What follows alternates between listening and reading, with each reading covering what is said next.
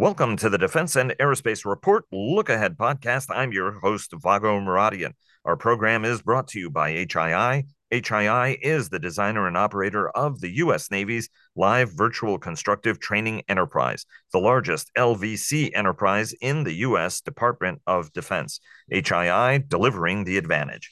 Later in the program, Bryan Clark of the Hudson Institute on a new conference series on innovation that starts this week. But first, joining us now is my good friend Byron Callan of the independent Washington research firm Capital Alpha Partners with a look at the week ahead and whatever else is on his mind. Byron, hope you guys had a great snow-filled weekend and welcome to the start of another week. We did. We even got some skiing in 0-degree weather. That sounds absolutely spectacular and good to know that there is actually a little bit of real snow in New England. A great story in the New York Times about how, these winter sports are booming in the Northeast, but whether or not climate change will rob us of it. I just want to point out we had snow in Washington, D.C., but it had a 701-day drought, apparently, according to the news. So I'm glad we broke that, even though it'll be tropical this week. Okay. In the week since last we spoke, we now have a continuing resolution. Donald Trump won Iowa handily and is actually poised to win New Hampshire as well. And Nikki Haley may be the last candidate, and we'll certainly watch this space. Any change about your budget case and your outlook specifically, as you discussed last week, right? I mean, the more we get into this presidential race, the more politically debilitated and debilitating it's going to be on the funding profile. Any change in your Yeah. base case? No, I mean, the base case, look, Vago, I think the old saying, you hope for the best, prepare for the worst. But last week, there were a couple of things that didn't make me more hopeful. I think one was, the momentum that Trump has built. And, he messaged or posted, I don't know what medium it was on, but, in the context of the border deal, immigration deal that the Senate is going to try and hammer out and then send over the House. It was kind of like, this is no time for compromise. We need to get everything we're looking for on border control and immigration policy changes. So, that's one factor to watch this week. If the Senate can, in fact, reach some kind of agreement on on these two factors, and then they send that over the House, is that the key that kind of unlocks the Ukraine supplemental, the other money that was going to be made available for things like the submarine industrial base that was included in the $106 billion administration request, but then a $110 billion bill, the way the Senate wrote it up. So I don't have a reason to change right now. I think great. We've got some, these two supplementals to March, but Congress tends to work on deadlines. There could well be further slips and CRs that extend into April. The kind of sort of Damocles that's overhanging this whole sector is this provision in the Fiscal Responsibility Act that, if you don't have any of these, if you can have 11 of the appropriations bills done, but if you don't have all 12 done, on April 30th, they're all going to get cut to 99% of FY23 levels. I agree. I don't think that the majority of Congress wants this to happen, but I still, in the back of my mind, there are two factors I see. One is, kind of the Freedom Caucus view that we have to cut non-defense discretionary spending, and this is really the path to get to that. The very narrow margins in the House that are going to be even, more narrow with the three retirements that have been announced, McCarthy, Santos, and drawing a blank, a congressman from Ohio. And so it's still going to be a tough slog. It's going to be very interesting to see what companies say during earnings reporting season this week. Most of the U.S. majors report, and I don't think any of them have a clearer crystal ball than I do. Are you convinced that Ukraine aid is not going to happen, right? I mean, there are folks who say, well, it'll be later in the first quarter or maybe in the second quarter. It depends on people's definition, right? I mean, I guess a congressional person's second quarter is our normal first Yeah. quarter.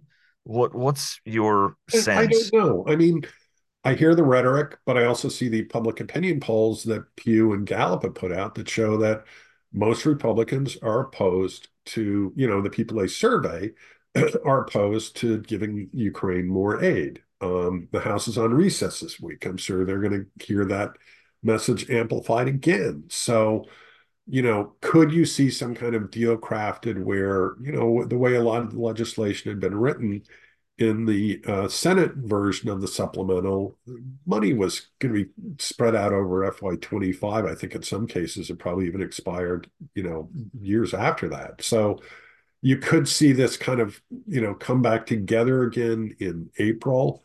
I suppose it's also going to depend on, literally what happens in the ground in Ukraine and Russia. Is there anything dramatic that tips us one way or another? A massive Russian missile offensive that really takes down significant parts of the Ukrainian infrastructure, successful Russian offensive. None of that is highly probable in my view right now, but you never know, so there could be externals that change this. But right now, as much as House and Senate Republican leadership say they want this thing, it's just not clicking with the people who their constituents. So I kind of want to hold fire on that. I don't know if it's not clicking with their constituents. It's rather the ecosystem to which those constituents are focused are delivering a negative message about this every day, Yeah, right? And so eventually it's, well, you were leaving our border unguarded and we're helping these guys and we shouldn't help the guys. And you just have to be cognizant of who's delivering those messages to you and what interest they may have in that, right. right? The more that Trump, the more he gains momentum and the more he weighs in on this, the more likely, it's going to be tough. I mean, and it's not just the border, Vago. I think there also is a view, why are we spending all this money in Ukraine when, the old, you know, debt is out of control, spending's out of control.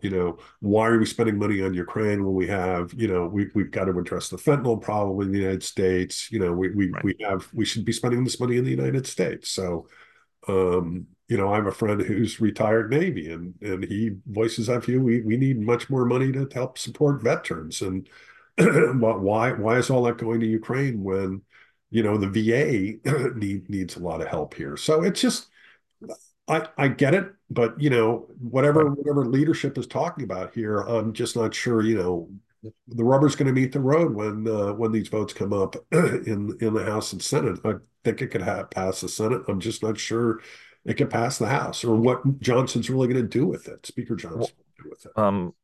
I would say the number one obligation of leadership is communicating, Yeah, and you could argue that not as good of a case has been made by the administration on why this is important. yeah. It is taken as a matter of fact, whereas there is a competition of ideas. You may not like the ideas that are being proponed out there. The fentanyl crisis is not a new thing. There is at least a veterans infrastructure that exists, even though you may consider it to be overloaded, right? But whereas this is also a priority. I want to just use this to ramp into geopolitics because you had a great note where you said, geopolitics, that was then, which is different than now, where you were taking exception with a Financial Times columnist in a piece he wrote. But I want to go to what the geopolitical signal is, Byron, that the United States, says we've got your back to Ukraine. We're going to support you. It's about you winning and Russia losing, and then Russia winning because we don't provide that aid. Ultimately, the Russians and the Chinese make the case around the world. We're the dependable people, not America. Hey, go ask Afghans and Ukrainians how that turned out, which is a message, and is resonating apparently even in Taiwan, where people are saying, like, do we want to really hang our hat on the Americans? Right. Ultimately, what's the message that it sends the world if we don't support Ukraine?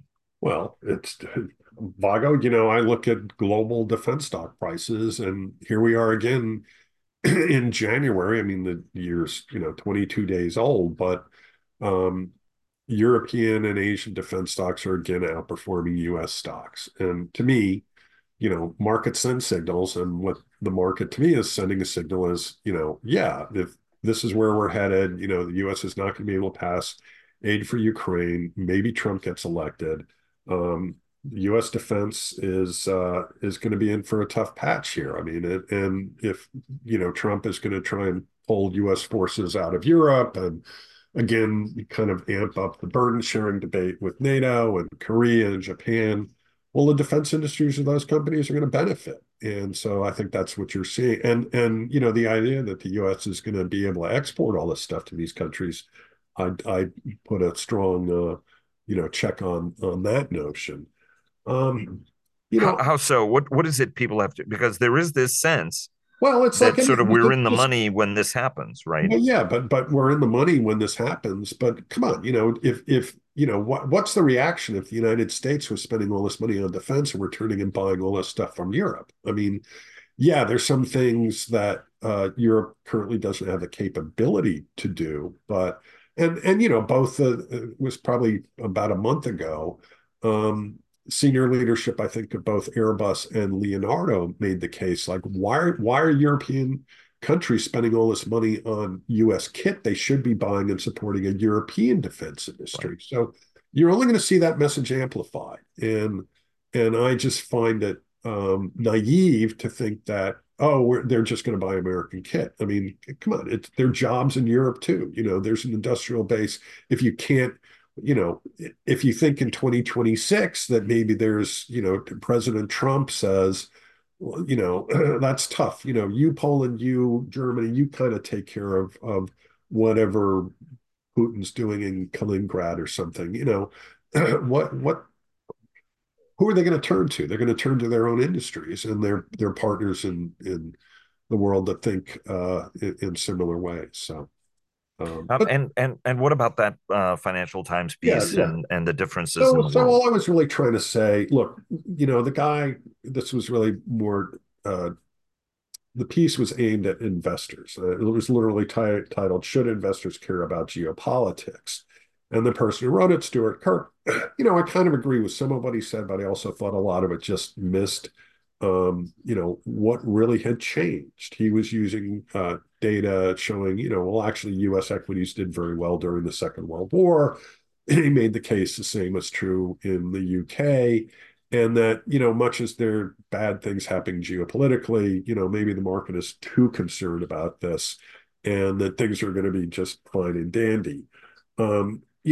I think all this, you have to look at it contextually. And I think there are things that maybe there are geopolitical events in the context of defense that don't necessarily have an immediate impact on contractors. It doesn't mean new markets, but they most certainly affect the contractors. And one of the things that I cited was, Venezuela has a failed state, the turmoil that's engulfed Ecuador, and the fact that that's creating migrant flows to the United States that then wrap up the border immigration policy debate and curtail any Ukraine aid. So these things geopolitically, do have impact. Now, on the question about investors, look, we're just in a fundamentally different environment than the Second World War. I mean, the things that I cited, well, one is markets don't always do well in wartime, and there was a chart that actually I pulled from a book that Barton Biggs had shown that was the German stock market index, from 1930 to 1950, and it's Germany froze its defense markets in 1944, and then they obviously collapsed with the defeat of that country. So the idea that investors or wars just don't matter. You could look at China as another case in point, the Shanghai Exchange, and what happened, World War II, and then when the communists took over. So geopolitics most certainly matter to investors for the United States and just globally. The things that I thought were different this time, I don't remember or recall an instance where you had a key element of economic power, namely semiconductors, that was so concentrated in and around, potential conflict zones, TSMC in Taiwan, and then the role of the semiconductor industry in South Korea, to a much lesser extent in Japan. That's a real different factor. And there have been some really good work done by Bloomberg, Rand, and the Rhodium Group on what the global economic impact of that would be if you had a war or threat of war in that part of the world. No country, nuclear weapons came after 1945. We haven't seen them used. I think that would be a horrible shock to global sentiment if that happened.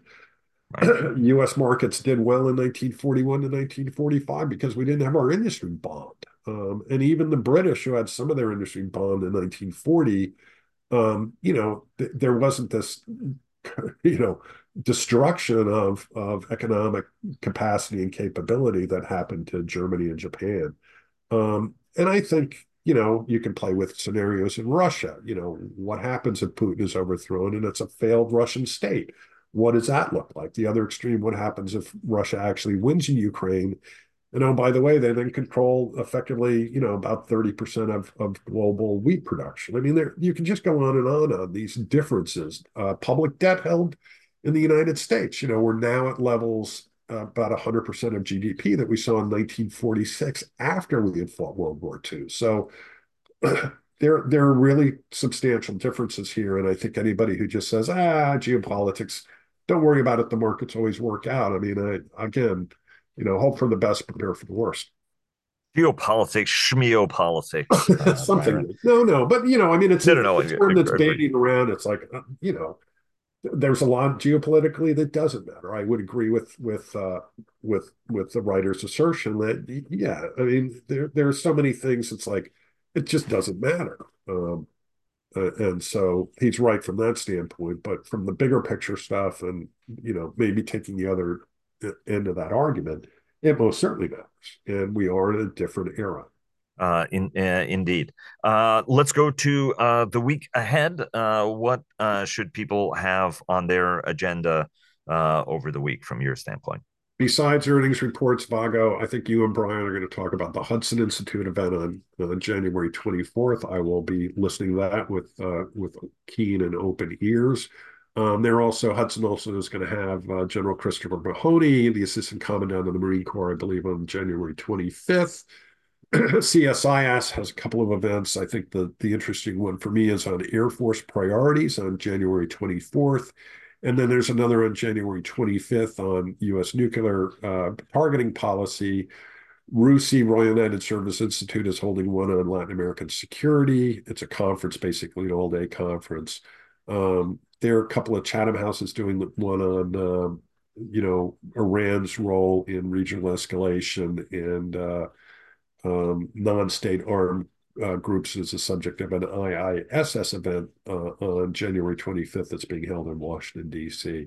And I should point out, NATO is starting its Steadfast Defender 24 military exercise. These run through May 2024, but I think anytime you get 90,000 alliance troops exercising, that's a pretty potent signal, and hopefully there's some good lessons that come out of those exercises. Indeed, terrific list. And yes, Bryan and I are going to talk about the conference in a minute, and we're very excited to have this conversation. It's something that we talk about a lot, and it's important that we make progress on it and maybe highlight the progress where it is being made, but also respectfully maybe point out some places where there could be some more work. Let me just briefly ask you about any change in your expectation forecast for any of the companies that are going to be reporting? No, I mean, I think, we've got budget uncertainty. I still think we've got, the bulk of the supply network issues are probably behind us, but I think labor is going to be an issue. We're still going to have the question about how quickly can you increase production. There's going to be some very specific issues that people are going to be drilling down on Lockheed Martin on the status of the F-35 program. And then for Northrop Grumman, it's going to be the news on the cost overruns on the Sentinel program.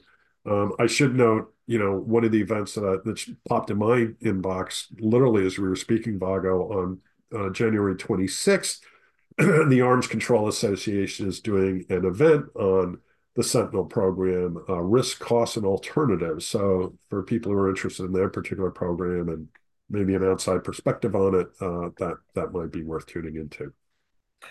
Indeed. Byron, thanks very much. Hope you have a great day, a great week, and look forward to having you back on the program again next week. Thanks so much. You got it. Cheers, Vago. Thank you. Thank you. And a quick word from our sponsors. The Defense and Aerospace Report and its family of publications are brought to you by HII, General Atomics Aeronautical Systems, GE Aerospace, Bell, Leonardo DRS, and American Rheinmetall. And joining us now is my good friend Bryan Clark, the director of the Center for Concepts and Technology at the Hudson Institute think tank, who is hosting a fascinating new conference this week, Solving Operational Problems with Today's Technology. It's the first in a series of conferences Bryan and Hudson will be hosting, focused on innovation in partnership with Clarion Defense, the world's leading exhibition firm that produces such events as DSEI and SOFIC. And I will be moderating a panel at the event. And starting next month and over the coming year, we too are launching a monthly program focused on delving more deeply into how to better drive innovation and target the impediments that hamper it. And that series is also sponsored by Clarion. Bryan and I are helping set the stage for the major Apex Innovation Conference by Clarion next January. Bryan, thanks very much for joining us. I know there's a lot of work that goes into this. Tell the audience a little bit about this conference as well as the series and what you're trying to accomplish over the coming year. Yeah, thanks, Vago. It's great to be here. And yeah, like you said, as the name suggests, the conference is going to focus on how do we deal with today's problems with the solutions that are available now. A lot of times we end up in the DoD trying to create some solution, some new system that's going to address a problem of today or the future, and it takes decades to finally reach fruition. And even then, it may not be the thing that we had originally envisioned it as being. So we're trying to look at ways that we can take advantage of commercial technologies, new information technologies, the ability to integrate systems using software and bring things to the field today, that'll solve the problems of now. And in a lot of ways that involves, interacting with the commercial industry. It involves making our defense research organizations have to retool and rethink how they approach problem solving and acquisition and integration of new systems. So to do that, we're going to bring together some of the organizations that are working in this field. We're going to start off at 1 o'clock on Wednesday, the 24th of January, with a conversation with Aditi Kumar, who's the Deputy Director at the Defense Innovation Unit. They're central to a lot of the DoD's efforts to bring commercial technology to bear against battlefield problems. She is one of the leaders of the Replicator Initiative, which people have heard a lot about, I'm sure. So we'll probably talk about that. But more importantly, we'll talk about what DIU is doing with DIU 3.0, which is their effort to better interact with the combatant commanders, translate their problems into something that can be addressed by industry, and then getting industry involved to deliver those solutions and do it at scale. So industry feels like they can actually have a business case to stay in this line of work. Then we're going to follow Aditi with Margie Palmieri, who's the Deputy Chief Data or Digital Artificial Intelligence Officer at the Department of Defense. So Margie is going to talk about how do we integrate these new systems with each other as well as with what we have within the DoD now. And that involves a lot of software, a lot of data fabric integration. It involves bringing together software and commercial providers with our traditional hardware providers and traditional defense industry. Mm-hmm. And so we'll talk a little bit about what they're doing there. I think it's really interesting, not to interrupt you in your flow, right? But all too often we're really looking for unobtainium, as if we could hit a massive reset button and get beyond some of the legacy capabilities we have. Actually, as opposed to doing, and I know you've done an enormous amount of work on this, it's actually an adaptation and a better interconnection of a lot of the things that we have now with a few bespoke pieces that get us to be better able to field capabilities at scale for some of the competitors that we're facing, a little bit like what Dr. Hicks is trying to do with Replicator, assuming it gets the funding, right? Yeah. So in a lot of ways, like you're saying, Vago, what we have to do is sort of retool our thinking of the problem to be able to use the solutions that exist today. So we're going to adapt our workflows, have to adapt how we do business, how we operate to be able to take advantage of technology that exists now and be able to solve problems more urgently than we could if we were to develop a concept from scratch and then pursue the solutions needed to empower that concept, which can take decades. And that's the approach we've used to take. So now we have to rethink our approach and say, well, as a customer of technology rather than a developer of technology, in a lot of cases, the DoD is going to have to adapt to what the technology can provide as opposed to dictating what the technology delivers. And which takes us to the panel discussion that I'm going to be moderating with folks from the AI side of things, from the innovative production side of it all the way to the early stage company that could actually prove game changing. Yeah, so we're going to bring together some industry and government people who are working at the deck plate level, if you will, in this area. So Sham Shankar, who's the Chief Technology Officer at Palantir, as well as Jimmy Jones, who's the warfighting application lead for Stitches in the U.S. Air Force and their integration prime office, who's trying to bring together the data fabric that the DoD needs to be able to integrate disparate systems around these new operational concepts. But then also companies that are new into the field like Helicon, which Wes Naylor from there will be a part of the panel as well. And then we're going to bring on a couple of people who are working this from the hardware side as well. So I think we're going to have a good mix on the panel of software, hardware, and government integration experts to talk about how do we make this happen and how are they making it happen today. It's going to be very exciting to have Rev and Sham on the panel. It's going to be great to see Wes Naylor, given, and for the audience that might not know, Helicon Chemical has a proprietary binder that could increase the range of almost any munition by 30%. And so that would be very exciting if you can do that in the same missile body or have a smaller weapon that has that range. We're almost out of time.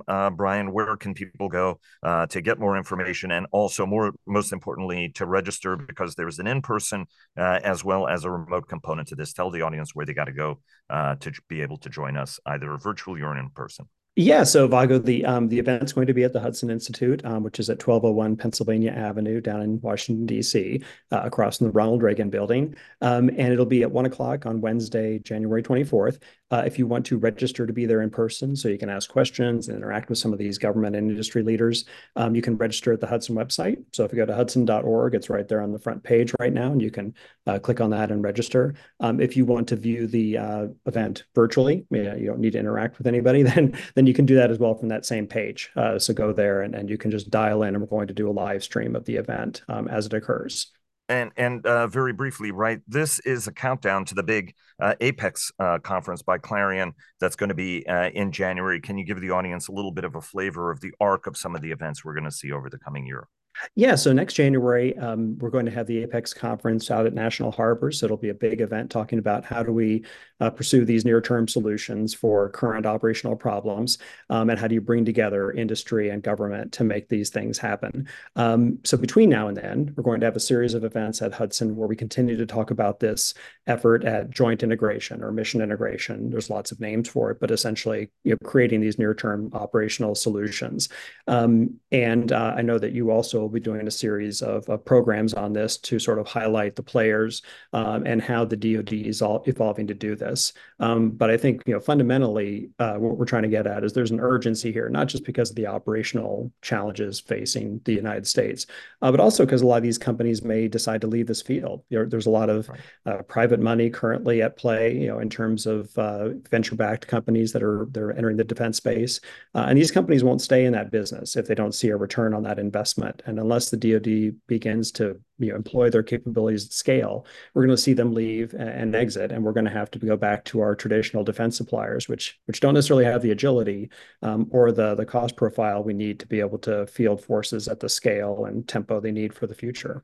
Bryan, I'm very excited about this. You and I have been having these conversations for almost 20 years now, and it's going to be good at a time when I think there's a lot of receptiveness on all elements of the audience. Again, I think as Frank Kendall, Air Force Secretary Kendall points out, it's about the money. That's the most important thing. We've got plenty of ideas, but if we get stable funding, we can help make the magic happen. Thanks so very much. Thanks very much in advance to Clarion Defense, who we're partnered with on our series and as well as on your side of things, Bryan. Thanks so very much. Break a leg, and we'll see you on Wednesday. Thanks so much. Thanks, Vago. See you Wednesday.